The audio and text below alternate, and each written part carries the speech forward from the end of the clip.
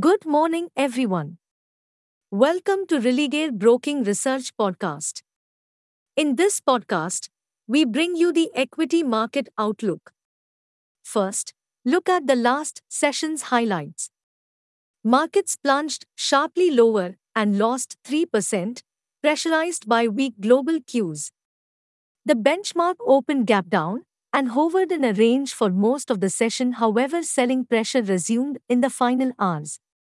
Consequently, the Nifty index settled around the day's low to close at 16,842 levels.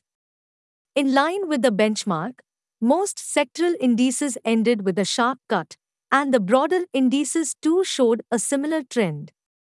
Now, outlook for the day. As anticipated, global cues are now dictating the trend, and the prevailing geopolitical tension between Russia and Ukraine combined with a steady uptick in crude is not going well with the participants.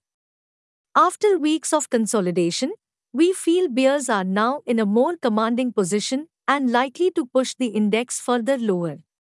Nifty has next crucial support around 16,680, 200 EMA, and then 16,400 levels.